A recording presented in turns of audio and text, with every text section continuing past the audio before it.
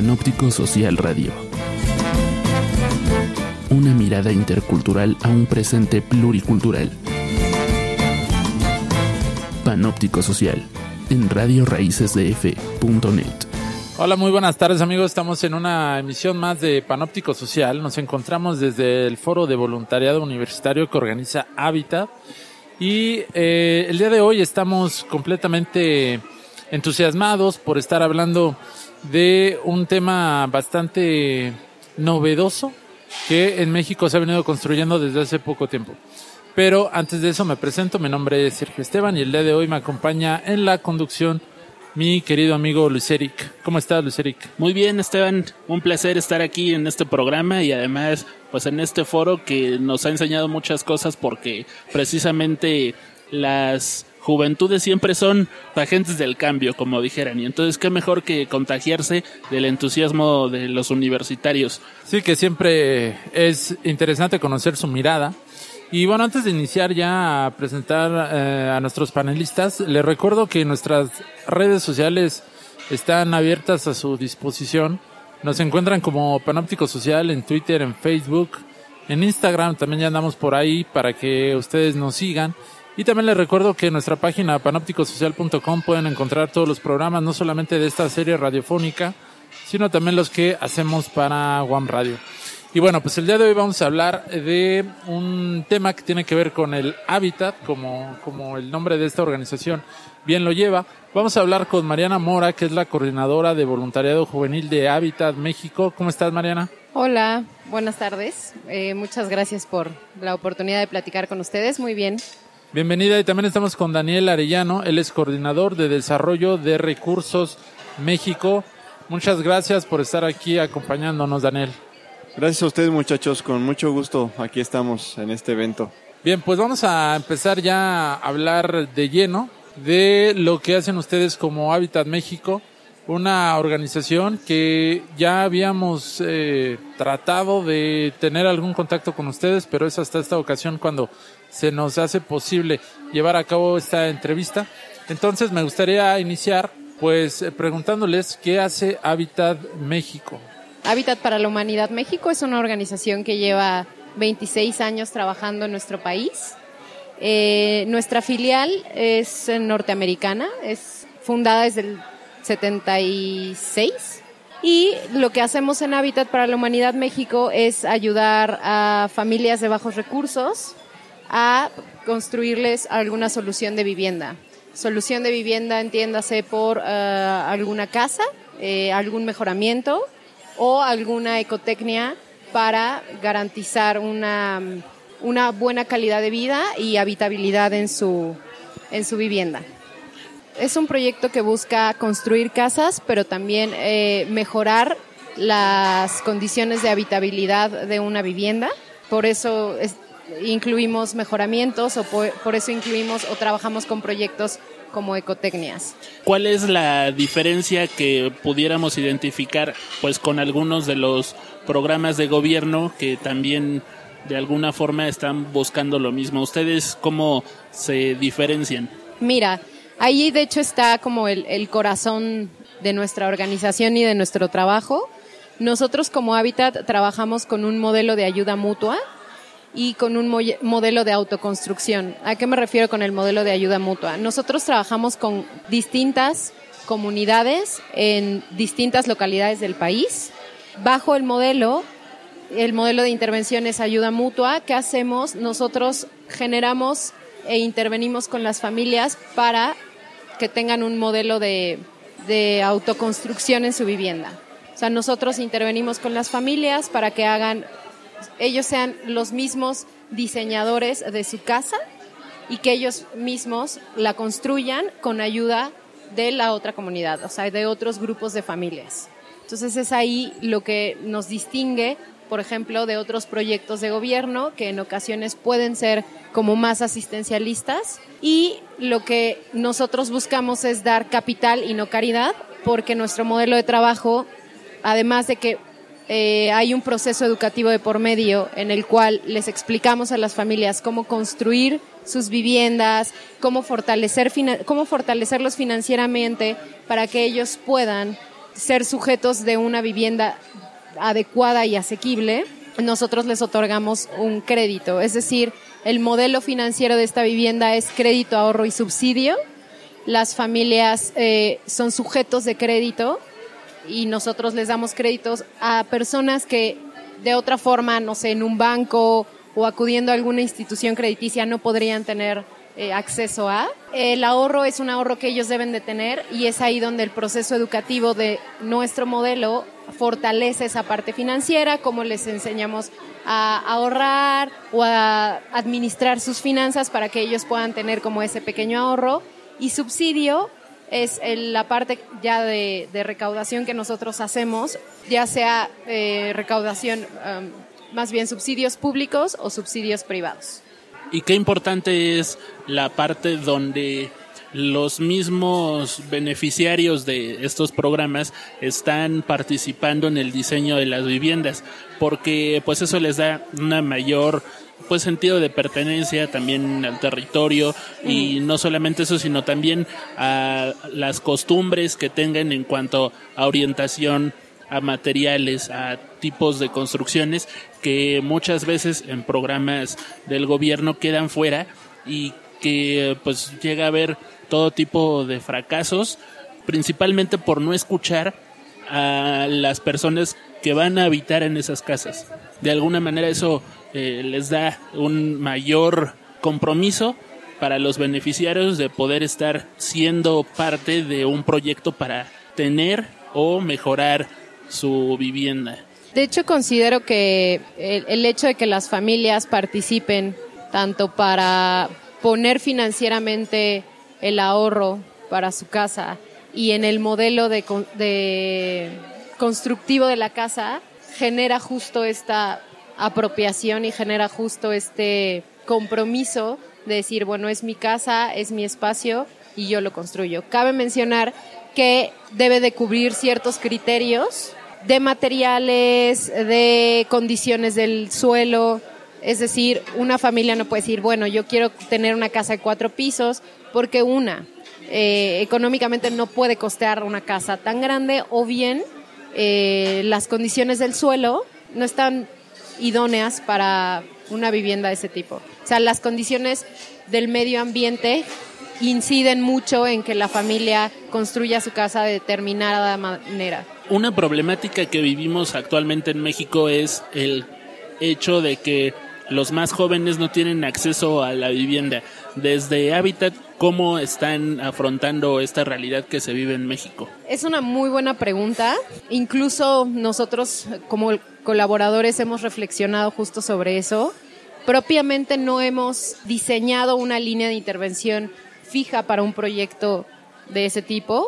Esto yo creo que corresponde un poco al crecimiento demográfico de las ciudades, sobre todo hablando ahorita en que nosotros estamos ahorita en el DF, bueno, en Ciudad de México, y no hay no hay acceso a que uno como joven pueda decidir comprar un terreno, o si decide comprar un terreno, los costos son altísimos y hay como de alguna forma yo creo que una segregación socioespacial de los jóvenes hacia las periferias, porque tú no puedes no puedes hacerte de una vivienda propia en el centro de la ciudad, tendrías que irte al Estado de México o zona conurbada, ¿no? Creo que sí es algo en lo que tendríamos que estar trabajando a nivel personal y a nivel organización en cuanto al tema de la vivienda y de los jóvenes.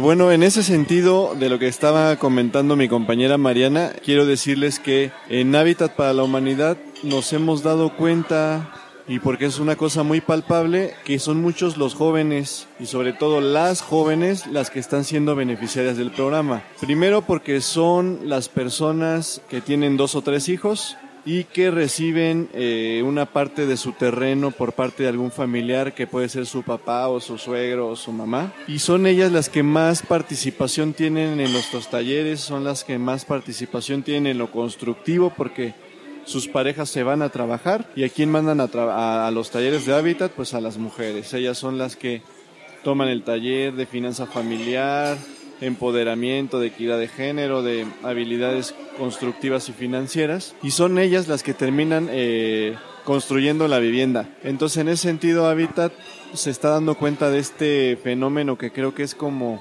un reflejo de todo lo que pasa en México, donde, sobre todo en la zona rural, se están casando los jóvenes o juntando a muy temprana edad, ¿no? Y están teniendo hijos a muy temprana edad, y eso los forza a que la necesidad de vivienda les llegue mucho antes de una situación normal en la zona urbana, ¿no? Digámoslo así.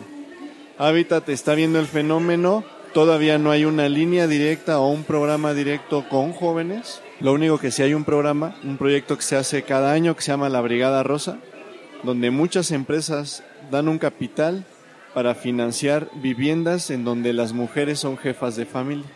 Es decir, donde no tienen pareja, sino son ellas las que están adquiriendo su crédito y construyendo su casa.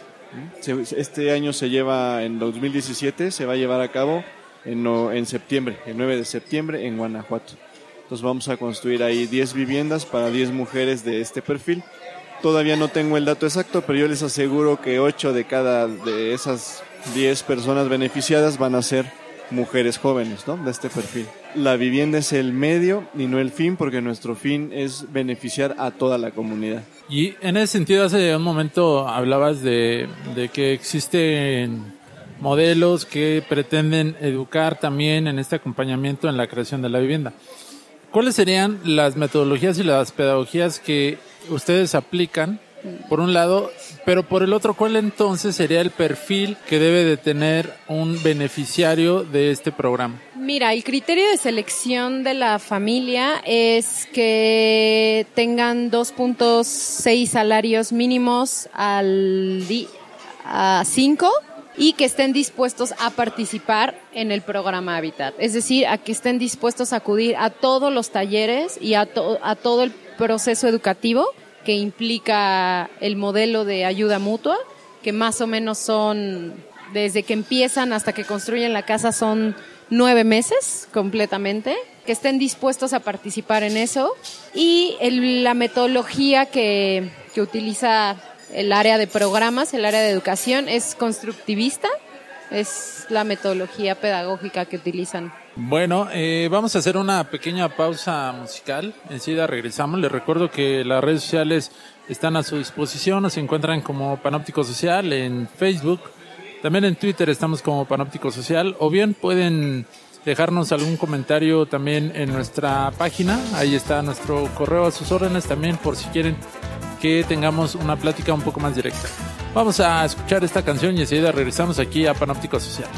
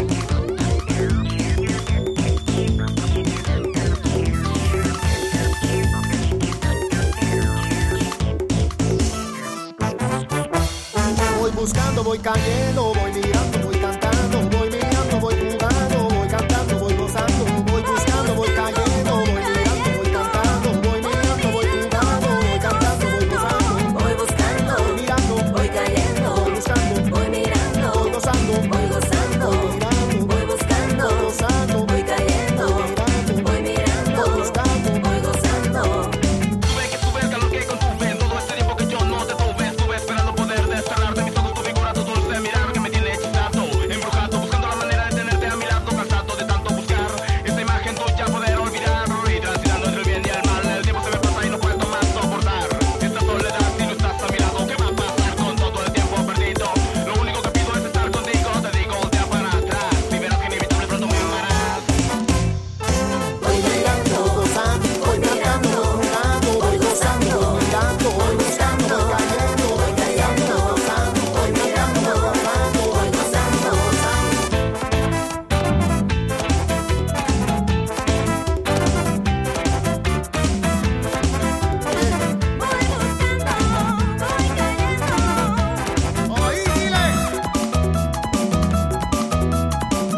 Bien, estamos de regreso en Panóptico Social. Mi nombre es Sergio Esteban y estoy con Mariana Amora, quien es la coordinadora de voluntariado juvenil de Hábitat México, y con Daniel Arellano, quien es coordinador de desarrollo de recursos también de Hábitat México. Estamos platicando del modelo de vivienda que ellos están ejecutando. Hace un momento, al final del primer bloque, estábamos hablando de cómo es que ustedes pueden tener una incidencia conociendo ciertos perfiles. Y en ese sentido me gustaría que me platicaran cómo es que ustedes llegan a una comunidad, cómo empiezan a trabajar con una comunidad, porque al final del día hay muchos prolegómenos que nos diferencian de la ciudad, ¿no? Entonces, las comunidades en las que ustedes han trabajado, ¿qué tanta apertura les han dado? ¿Cuál es el plan estratégico que ustedes tal vez siguen? ¿Cuál es el protocolo de intervención para tener un primer acercamiento con estas comunidades que, insisto, muchas veces a lo mejor es de difícil acceso, otras veces a lo mejor no hay tanta participación, pero ¿cómo es que ustedes actúan en esos casos, Daniel? Sí, mira, Sergio, Hábitat tiene 23 oficinas en todo el país, en 19 estados. Esas oficinas son las encargadas de ir a visitar las comunidades que tienen este perfil de gente que es dueña de su terreno, que gana entre 2.6 y 5 salarios y que no tiene oportunidad de obtener un crédito. La mayoría de nuestros beneficiarios se acerca a Hábitat porque es un de boca en boca. Mucha gente nos pregunta, oiga, ¿y tienen carteles? No, simplemente abrimos la oficina, ponemos Hábitat para la Humanidad, una casita, y la gente se acerca, o nuestros coordinadores regionales visitan comunidades y hacen pláticas de sensibilización a toda la comunidad, en donde les explican cuáles son los compromisos, los requisitos para entrar en el programa. Lo importante aquí es que los beneficiarios no entran de manera individual a Hábitat, siempre entran en grupos de 8 a 10 personas con el mismo perfil, y nosotros formamos, hasta le ponemos nombre a los grupos, el grupo de Santa María, el grupo Colibrí, el grupo Tigre, y entonces ese grupo tiene la misión de construir sus 10 casas con este modelo que comentaba Mariana de la ayuda mutua, ¿no? Entonces yo te ayudo a hacer tu casa, tú me ayudarás a hacer la mía, y lo importante es que somos una asociación que no es caritativa, queremos darle valor a las casas y para ello no queremos casas abandonadas, entonces la gente adquiere un crédito simbólico, una cosa parecida como lo de Yunus en Bangladesh, con estos créditos sociales, ¿no? Y en donde la gente paga alrededor de 700, 600 pesos mensuales durante 3 o 4 años y ese capital le sirve a Hábitat para generar otra vivienda y ese otro se va a un fondo rotativo que le llamamos nosotros para que tengamos esa liquidez para poner los cimientos de la siguiente casa. Y hace rato nos comentaban que eran 9 meses en los cuales se llevaban a cabo las capacitaciones. También en estos 9 meses se construyen este grupo de personas todas sus casas, o en estos 9 meses, ¿qué es lo que hacen con la comunidad a la cual están impactando? Sí, son 6 meses de talleres. Estos grupos van a sus talleres por grupo, de finanzas, de empoderamiento, de equidad e incluso de algún otro tema que ellos propongan a los educadores de Hábitat. Durante esos 6 meses se les pide que hagan un ahorro de alrededor de 6,000 pesos. La familia que diga, yo ya llegué a mi ahorro, terminé todos mis talleres, ella es candidata a recibir ya todo su material para construir su vivienda y con la ayuda de todos los demás vecinos, ¿no? Entonces ahí es donde involucramos a empresas que patrocinan las viviendas. Eso no significa que le quitemos el crédito es para todos nuestros beneficiarios. Aunque la vivienda sea patrocinada por una empresa, el crédito se tiene que pagar precisamente para darle valor a esta casa, ¿no? Entonces al acabar esos 6 meses empiezan otros test de construcción. Ellos tienen una meta de que en 3 meses tiene que estar su vivienda terminada. Las viviendas se entregan con piso, con baño, losa, ventanas y todos los detalles, ¿no? Oigan, y bueno, nos han comentado de la forma en la cual Hábitat se acerca a los vecinos para plantearles este proyecto en el cual pueden obtener acceso a una vivienda. Pero ¿en qué lugares ustedes trabajan? Porque ya dicen que llegan y abren el changarro y luego salen a invitar a la gente, pero pues tal vez hay muchas personas que les llame la atención este tipo de iniciativas y dicen, oigan, pero pues yo vivo en el estado de Querétaro, yo vivo en el estado... ¿Cómo saben en qué lugares van a empezar a trabajar? Mira, las oficinas regionales, que son pequeñas oficinas que operan el programa en toda la República Mexicana, hacen diagnósticos sobre la necesidad de vivienda en ciertas localidades. Y en teoría, las localidades en las que se trabaja no tienen que estar a más de 2 horas de distancia de la oficina regional, porque hay que estar acudiendo a dar los talleres educativos, hay que estar acudiendo a hacer el cobro a las familias, porque en ocasiones no se tienen las facilidades de un cajero automático, transferencias, o sea, no hay. Entonces, toda esa parte logística para que el modelo funcione, si las localidades estuvieran a más de 2 horas de distancia, sería muy complicado.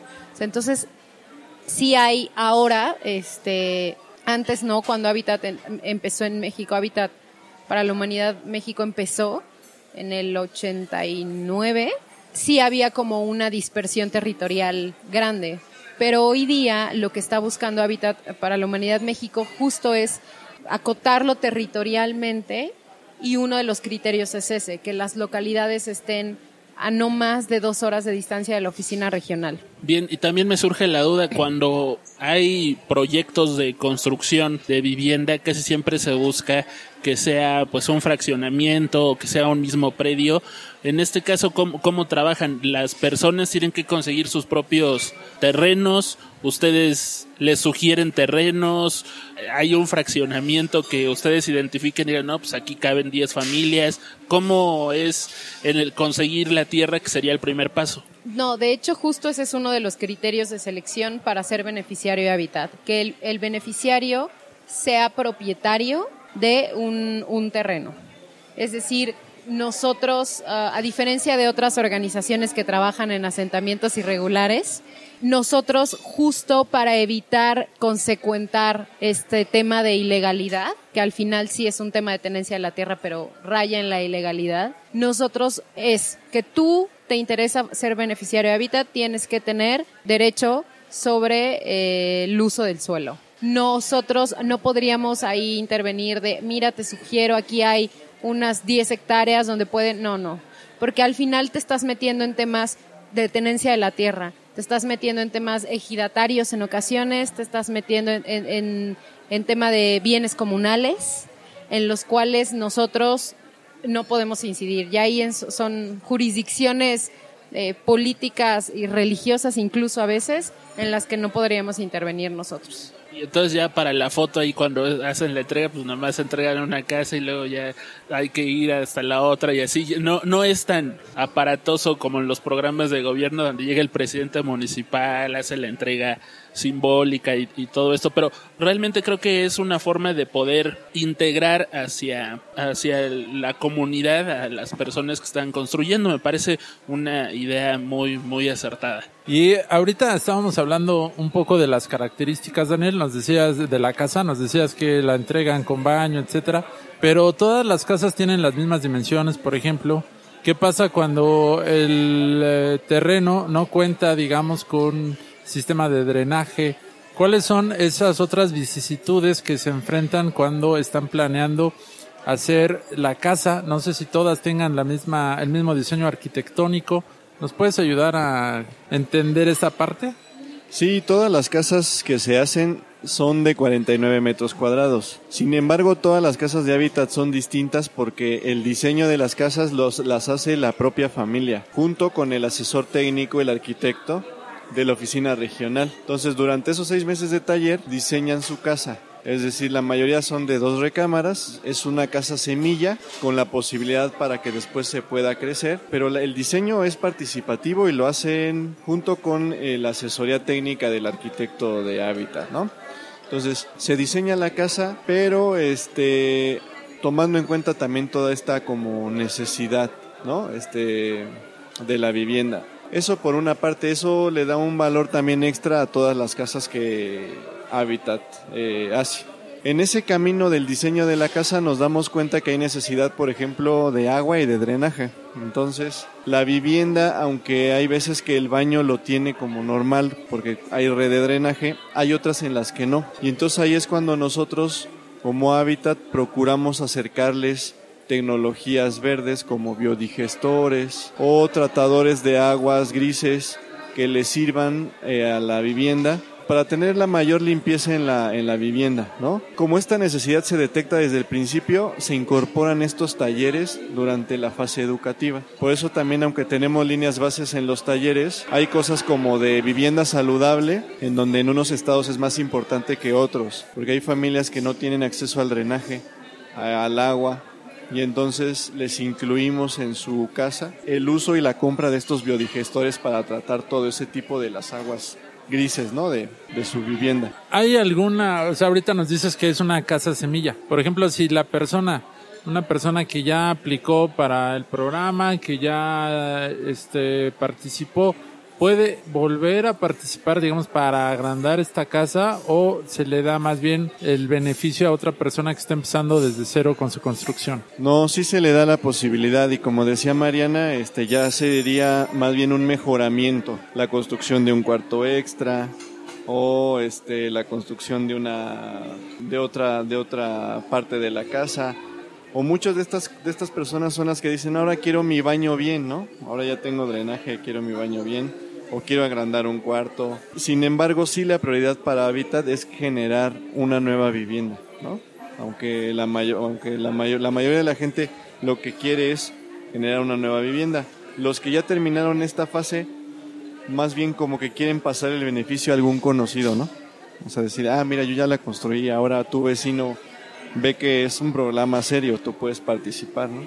Creo que este tipo de acciones van a ayudar mucho a este desarrollo y justamente en esta parte que ya nos comentaban de evitar este tipo de prácticas que desafortunadamente ocurren en muchos casos, que se convierten en una mafia, ¿no? Y a veces, y en ese sentido va mi pregunta, a veces ese tipo de organizaciones también se convierten en una especie de botín político, ¿no? Hay algún candidato, algún político que se acerca y les promete y a la mera hora no les cumple. En Habitat, ¿cómo se manejan en cuanto a que siempre puede ocurrir estos celos por parte del presidente municipal, el señor gobernador, que dice, bueno, yo tengo mis propios programas de vivienda, ¿cómo es posible que alguien más lo esté haciendo? Y tal vez que tiene resultados muy tangibles, que a la gente le está gustando, y de alguna forma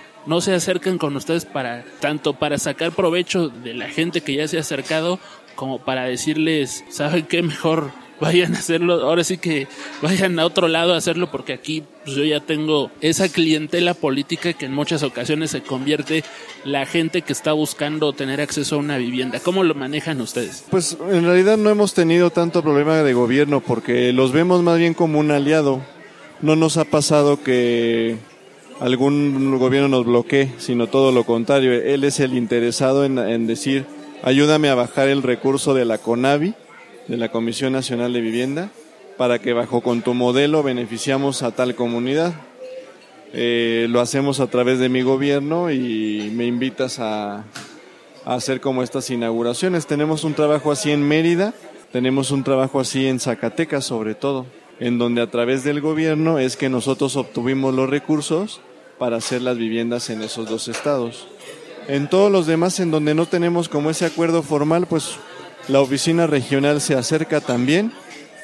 La mayoría de las autoridades ya conocen a Habitat, y pues lo único que hacen es como estar al pendiente ahí de todo eso, porque finalmente ellos lo ven como un plus. Ellos lo ven como un plus de que la vivienda se les facilitó a través de esta organización, y lo ven ventajoso de que sean el estado que cuente con una oficina regional de Habitat, ¿no? Muy bien, y no se da esto de que hacen caravana con sombrero ajeno, que casi, en México no se acostumbra, pero nada de eso tampoco. No, en realidad, nuestro director sí tiene una relación muy buena y sabe cómo tratar y abordar este tipo de personajes municipales sobre todo, ¿no? Pero como nos movemos más a nivel estatal y federal, no nos metemos. No es problema un gobierno municipal, porque nuestros acuerdos son a nivel un poco más macro, ¿no? Tanto con la CONAVI como con los gobiernos estatales. Entonces ya en ese momento los municipios se alinean. Bien, pues ha llegado el momento de hacer otro corto musical. Están escuchando Panóptico Social Radio, enseguida regresamos. Escuchando, entiendo qué pasa, lo veo todo todo el día tirado sobre una toalla, acostado, bronceado, el sol a su lado. De día está dormido, de noche está emborrachado. Las mujeres competían por tener algo con él, codiciado por Juanita, por Esther y por Raquel. Número 1 en la conquista, esa era la realidad. Eran pocas las que tenían alguna oportunidad. Estoy preguntando si estás acá, pero por favor, dime la verdad. Todos los poemas de amor que siempre me había dedicado, diciendo que yo era la dueña que en mí se había inspirado. Repartido por la playa como serpentinas, dedicados a Mabel, a Rita o a Clementina. Por eso, mira cómo lo revuelca, mira cómo lo revuelca. La ola, la ola, la ola, cómo lo revuelca. Mira cómo lo revuelca, mira cómo lo revuelca. La ola, la ola, la ola, cómo lo revuelca. Mira cómo lo revuelca cuando empieza a caminar. No sé si es su estilo, su figura sin igual. Quizás no me guste lo que lleva puesto, pero sin duda de todos es el más apuesto. Che, ¿qué pasó? ¿Qué está sucediendo? ¿Dónde está la fiesta que me estoy perdiendo? Nadie baila, todos están duros. Yo no sé qué pasa, que no mueven el culo. Vamos, vamos, quiero verte saltando. Si no hay nada mejor que lo que estás escuchando. Y a tu casa hemos venido. Somos como hisopo para tus oídos. Escúchame, hemos regresado. Somos el moño que le faltaba a tu regalo. No te vamos a soltar. Venite, vamos a revolcar. Mira cómo lo revuelca, mira cómo lo revuelca. La ola, la ola, la ola, cómo lo revuelca. Mira cómo lo revuelca, mira cómo lo revuelca. La ola, la ola, la ola, cómo lo revuelca. Mi lenguaje es muy simple y de eso se trata. Escucha lo que te digo, porque no vengo con la lata. Empiezo a contarte lo que tengo para decir y me mareo mientras lo digo, porque decirlo es el fin. Estoy decidida, también convencida. No tengo por qué dudar de lo único que creo en la vida. Me gusta mirarte a la cara, que no está cansada ni atrasada, simplemente que no entiende que está equivocada. Si no cambia de inmediato se va a estrellar. Seguro que no comprendió, casi nunca va a progresar. Mis amigas me recomendaban la técnica antigua de la indiferencia. Perrito guayando contando porque no tuve paciencia. Luego de lo ocurrido regresé a mi hogar, esperándome con flores, se quería reconciliar. Por eso, mira cómo lo revuelca, mira cómo lo revuelca. La ola, la ola, la ola, cómo lo revuelca. Mira cómo lo revuelca, mira cómo lo revuelca. La ola, la ola, la ola, cómo lo revuelca. Mira cómo lo revuelca, mira cómo lo revuelca. La ola, la ola, la ola, cómo lo revuelca. Mira cómo lo revuelca, mira cómo lo revuelca. La ola, la ola, la ola, cómo lo revuelca.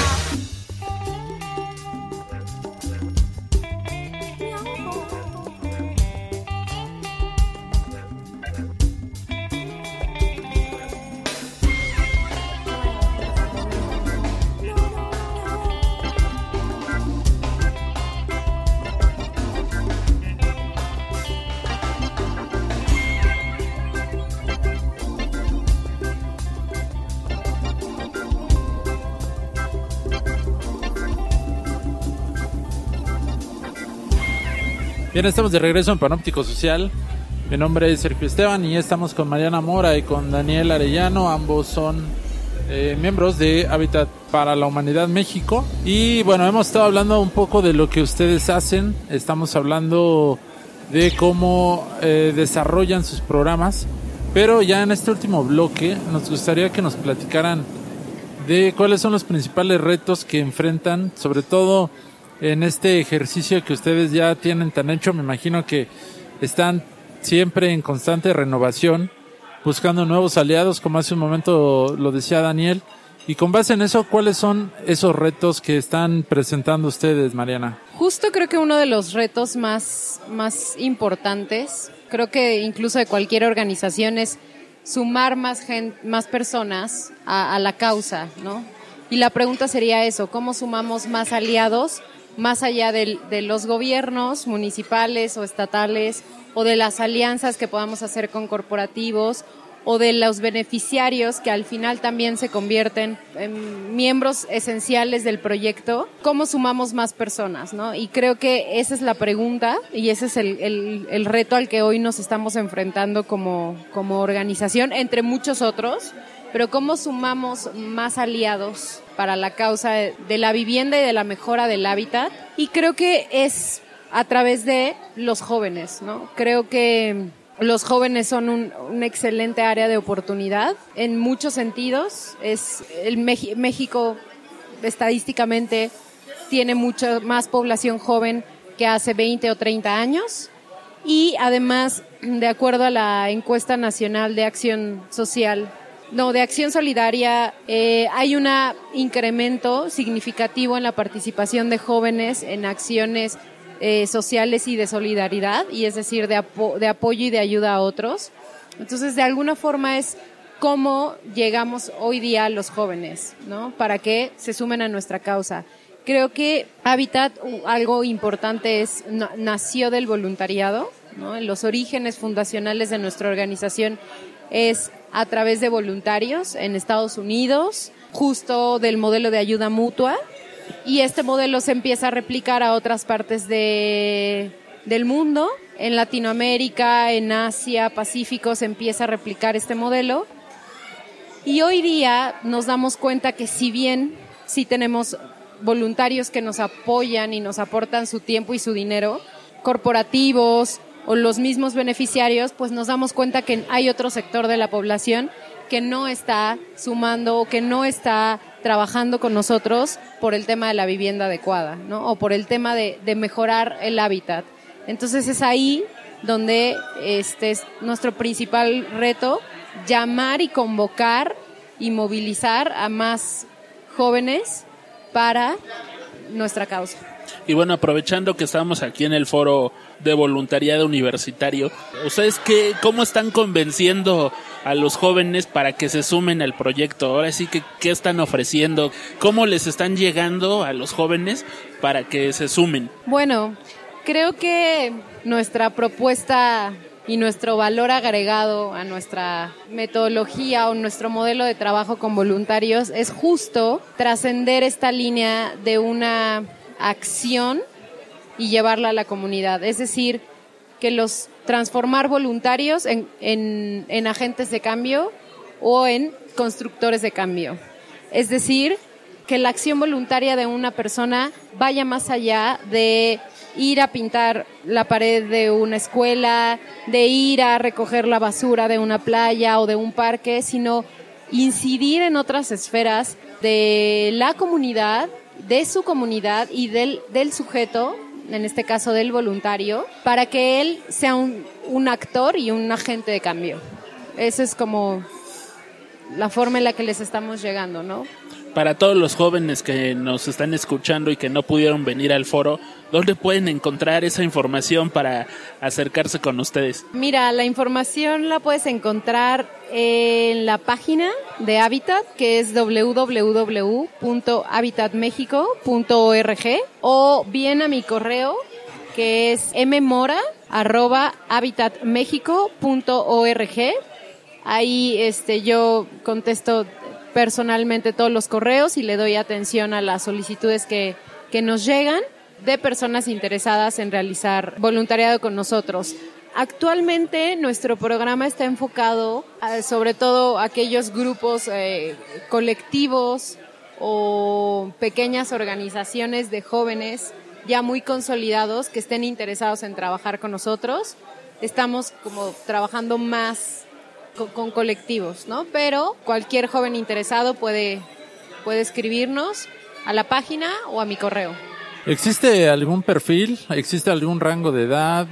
¿Deben de estar viviendo o deben de vivir cerca de donde tienen una oficina regional? ¿Cuáles serían estas prerrogativas? Mira, el perfil es jóvenes entre los 16 y 25 años. Está acotado a este rango de edad, es decir, estudiantes de preferencia en nivel medio superior y superior. Ese es como uno de los primeros criterios. El otro, pero bueno, también estamos abiertos a que igual y es un colectivo de jóvenes que están entre el bachillerato y la universidad y tienen como un proyecto muy específico o algo, también se pueden acercar con nosotros. Ahorita el proyecto arrancará en Monterrey, en la ciudad de Monterrey.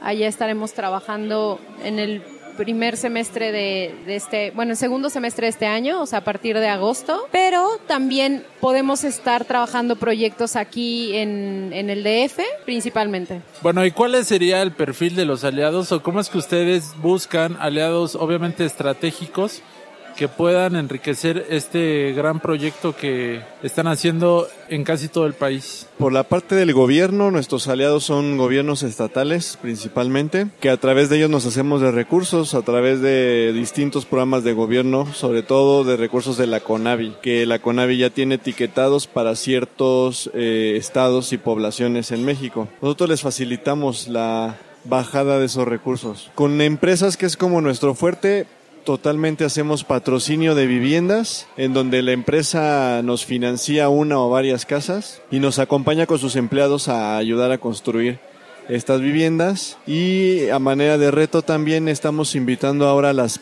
pequeñas y medianas empresas, así como a los jóvenes tanto de prepa y de universidad, para que estas pequeñas y medianas empresas nos acompañen. No financian una vivienda porque no tienen los recursos tan grandes suficientes para financiar, pero sí pueden financiarnos una pequeña parte de una vivienda entre varias empresas.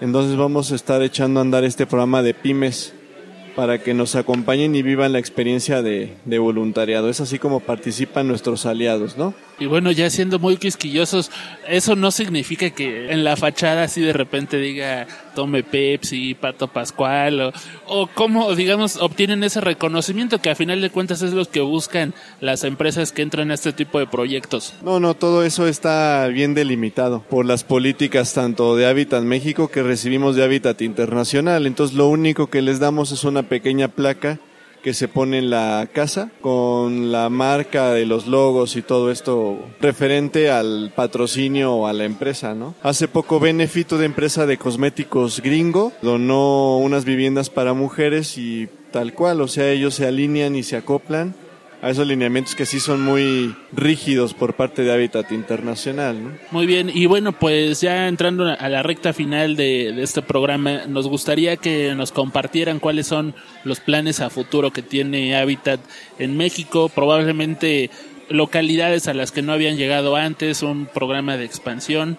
¿Qué es lo que se cocina en Hábitat para este corto y mediano plazo? Bueno, voy a hablar a título personal y también a título del área en la que me encuentro, de mi organización. A título del área, próximamente viene la Brigada Rosa, que Daniel ya comentó hace unos momentos. Se llevará a cabo el 9 de septiembre de 2017 en Guanajuato. Y es un proyecto que busca visibilizar la participación de las mujeres como jefas de familia en la construcción de sus casas. Son 10 viviendas con una movilización de 250 voluntarios aproximadamente entre empresas, y ahorita estamos trabajando mucho para que jóvenes se sumen a esta brigada. Esa es una de las cosas que vienen. La otra es ya como más a título personal, es la ya participación activa de jóvenes en la causa de Hábitat, completamente ya que chicos de universidades o de bachilleratos se empiecen ya a integrar a nuestra causa. Esa es una de las cosas importantes que viene, ya empezar a ver más allá de corporativos y de beneficiarios, ya ver gente movilizada en pro de Hábitat. Bueno, pues desafortunadamente el tiempo se nos ha terminado. Sin duda es una plática que queda pendiente para otra serie radiofónica, ya que debemos de profundizar también más esta cuestión del medio ambiente, cómo es que ustedes están apoyando a estas tecnologías limpias, pero bueno, desafortunadamente, como les decía, el tiempo se ha terminado y no me queda más que agradecer a Daniel Arellano y a Mariana Mora, que nos acompañaron. Muchas gracias, Mariana. Muchísimas gracias por su tiempo y gracias por permitirnos difundir lo que hacemos en Hábitat y el lanzamiento de nuestro programa para jóvenes. Daniel, muchas gracias que nos acompañaste. Gracias, gracias Luis, Sergio, les agradezco mucho el espacio. Bien, pues Luis Eric, un programa más que lo vamos a dejar aquí en esta serie radiofónica con la finalidad de generar un poco de conciencia, de generar también nuevas expectativas, de generar también un conocimiento de lo que están haciendo otras organizaciones de la sociedad civil, junto con gobiernos locales, junto con empresas, junto con estudiantes, Luis Eric. Así es, pues a mí no me queda más que agradecer a nuestros invitados del día de hoy de Hábitat México y también al equipo de Panóptico Social y al equipo de Radio Raíces por esta cobertura aquí en el Foro de Voluntariado Universitario. Así es, nos escuchamos la siguiente semana y les recuerdo que nuestros programas están en nuestra página o también se pueden suscribir a iTunes y a iVoox también. Y en TuneIn estamos también. Bueno, pero ¿sabes? Digo, yo no puedo evitar hacer este tipo de comentarios. Ahora ya no se llama iTunes, ya se llama Apple Podcast. Si ustedes utilizan iPhone o iPad, ya la aplicación se llama Podcast, ya está rebrandeado y todo. Y simplemente lo que tienen que hacer es entrar en esa aplicación, buscar Panóptico Social y luego en el resultado les va a salir nuestro podcast. Le dan el botón de suscribir y cada que subimos un nuevo programa van a poder escucharlo y descargarlo para que lo puedan escuchar en el momento que ustedes quieran o sin conexión incluso. Bien, pues mi nombre es Sergio Esteban y a nombre de todo el equipo que hacemos Panóptico Social les agradecemos el favor de su atención. Nos escuchamos la siguiente semana. Panóptico Social Radio. Una mirada intercultural a un presente pluricultural. Panóptico Social en radioraicesdf.net.